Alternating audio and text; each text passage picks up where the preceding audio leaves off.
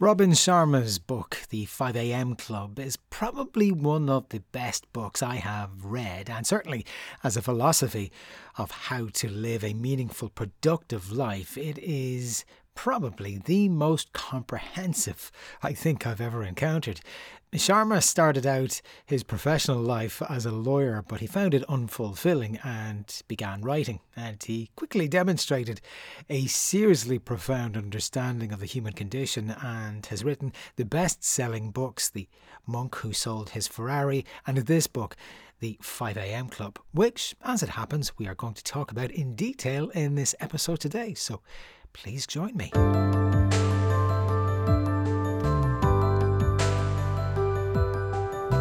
Hey, Matthew Norrie here, host of the Happy Habit podcast. It's just dawned on me that I haven't formally recognised that the Happy Habit podcast is 2 years old. Yes, I honestly never thought that something that I started to stave off the boredom during the lockdown in 2020 would still be a part of my life 2 years and 200 plus episodes later. But here we are. Thank you so much to all of you, each and every one of you, whether you have just listened to one episode or all 200 plus episodes. It means an awful lot to have an audience to share some ideas with. With a book on the way myself and more exciting interviews and episodes in the pipeline, let's see where this podcast can take us in the future. As the title of Robin Sharma's book, The 5am Club, suggests, this book has at its heart a morning routine, which the author espouses as being central to a productive and fruitful life in so many ways. Sharma takes the novel approach of pressing home his philosophy using a story, a parable of sorts, that spans the entirety of the book. We're introduced to a very successful billionaire who puts his success down to a simple morning regime that involves him getting up at 5am, powering up his mental concentration, his focus, and enhancing his physical conditioning, and basically prompting him to be the best version of himself that he can possibly be every single day. Now, in the book, we meet other characters, including a disenchanted entrepreneur who needs to rediscover his mojo and an unfulfilled artist lacking in inspiration. These two gentlemen are both introduced to the 5am Club by the successful billionaire who wants to communicate his experience and life philosophy on how to live an incredible and rewarding life. Now, the entrepreneur, the artist, and the billionaire meet at a conference given by a wise business guru by the name of the Spellbinder. And incidentally, our billionaire is incognito as a homeless man, just to spice things up. He also has a penchant for just dropping to the ground and doing press-ups at every moment. If you read the book, you'll see what I mean. The billionaire justifies his unkempt appearance because it is a constant reminder that money isn't the be-all and end-all. The only thing of value that he seems to have is a fancy watch, and that's about it. He explained to the entrepreneur and the artist that he put his fortune in part down to the lessons he learned from the Spellbinder, with the most important lessons being to establish a morning routine that derives the best results in your personal life and your career. Now, at this point, the shabby-looking billionaire makes the entrepreneur and artist an offer. That's an offer they can't really refuse. He suggests that they come stay with him at his beach house in Mauritius, no less. Yes, where he promises to teach them his incredible morning routine and all-around philosophy on life. The only catch is, and it's a small catch, the only catch is if they want to join him in Mauritius, they need to meet him at 5am the following day. That's not a tough one, really.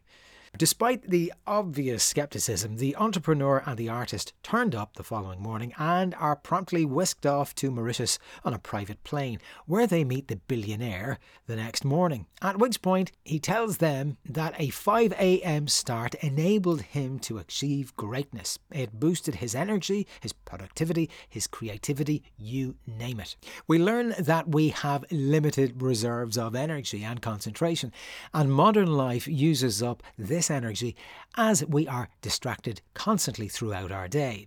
But getting up at 5 a.m. means less distraction, and we can achieve a flow state in our thinking. At this time, we worry less as we are less analytical while experiencing boosted levels of feel-good neurotransmitters like serotonin and dopamine.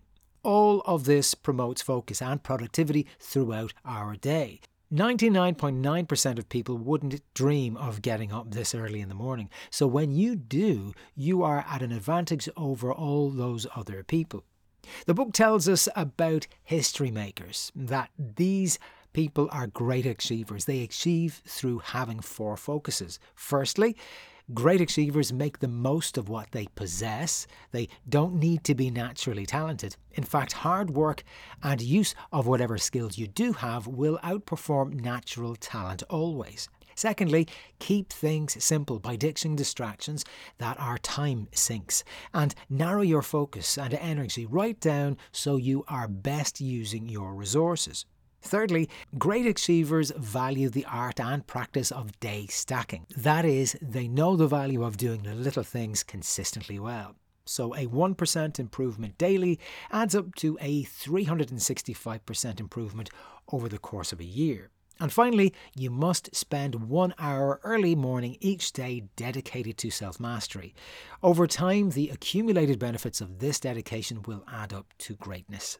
Now, at one point in the book, the billionaire talks about mindset, and we're always hearing about this term mindset, but we can't just focus on improving our mindset, according to the author. We must also enhance our 3 other interior empires, as he calls them. Those of the health set, or our physical health, the soul set, that is our spirituality, and the heart set, which refers to our emotional well-being.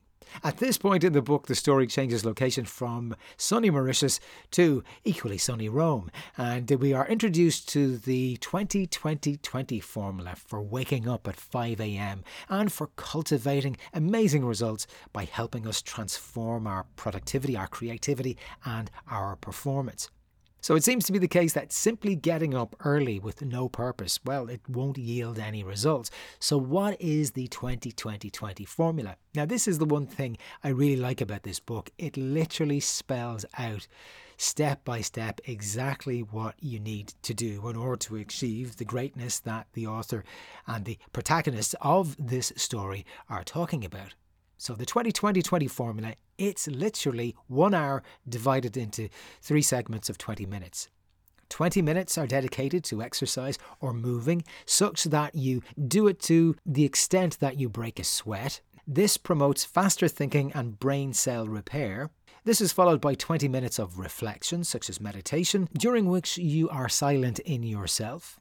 You can express gratitude, and you can also write down your thoughts on paper in a journal. And this then is followed by 20 minutes dedicated for personal growth. That is learning, such as reading or listening to audiobooks or podcasts. This, in a nutshell, is the early morning routine that, if adhered to daily, can kickstart your mastery of yourself. It's really that straightforward. Now, the book, through its protagonist, the billionaire, emphasizes the importance of sleep, deep sleep, quality sleep. So many of us, as we know, are sleep deprived, allowing our addictions to blue screen technologies late at night to rob us of our restful sleep. We are told in the book to shut off technology by 8 p.m. and instead choose to meditate, to relax, or simply to talk and socialize with friends and loved ones. Sleep is crucial because it provides a time for us to restore our bodies and our minds. Remember, growth happens during recovery, so we must optimize our recovery via attaining quality deep sleep. We're introduced to the key values of heroic habit makers. First of all, persistence and consistency are the bedrock of achievement. Secondly, our degree of respect for ourselves is mirrored in how much energy we put into finishing something that we start. And thirdly, how you practice when you are alone is exactly how you should perform when you are in front of an audience. In other words, accountability, honesty in our application. Elsewhere in the book, the author uses the main characters to define tactics for lifelong genius, such as the 60-10 method, where basically you take a 10-minute break after working for 60 minutes. We're introduced to the habit arcs that allow us to ingrain positive new habits into our life. These involve triggers, cues, and rituals. Now, as I said at the outset, this is easily the most detailed, literal instruction manual for living I think that I have ever encountered in any self-help or self-improvement book that I have read, and I have read a lot of them by now. In fact, there is so much detail that I've only grazed the surface of what this book covers. The idea to incorporate all of the ideas and the instructions into a story where a mentor is essentially educating his pupils is very, very clever. It's like we, the readers, are on a journey of discovery along with the entrepreneur and the artist in the book.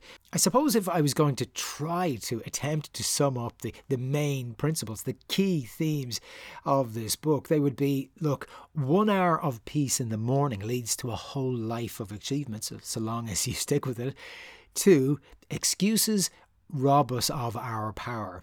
Too many of us are too busy making excuses and allowing ourselves to be distracted that we offer up our power, our opportunity, our ability to bring about seek changes in our life that can seriously reap rewards.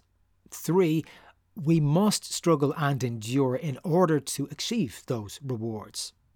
Nothing ventured, nothing gained. No gain without pain. Number 4, being extraordinary means not being ordinary or normal, but being different and not being satisfied with the status quo, not settling.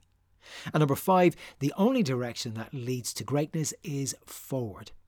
Ultimately, in order to bring about change, we must be comfortable letting go of our old selves and ushering in the new self. This thought itself can be scary because there is a perceived safety and security in the familiar, but there's no challenge or progress there. If we adhere to a regimen of consistent discipline, where we improve fractionally each day, we can and will reap the benefits and become masters of ourselves in the process. And all this starts with rising at 5 a.m. and dedicating ourselves to this discipline day after day. Well, thank you for listening to this edition of the Happy Habit Podcast. Until next time, stay happy.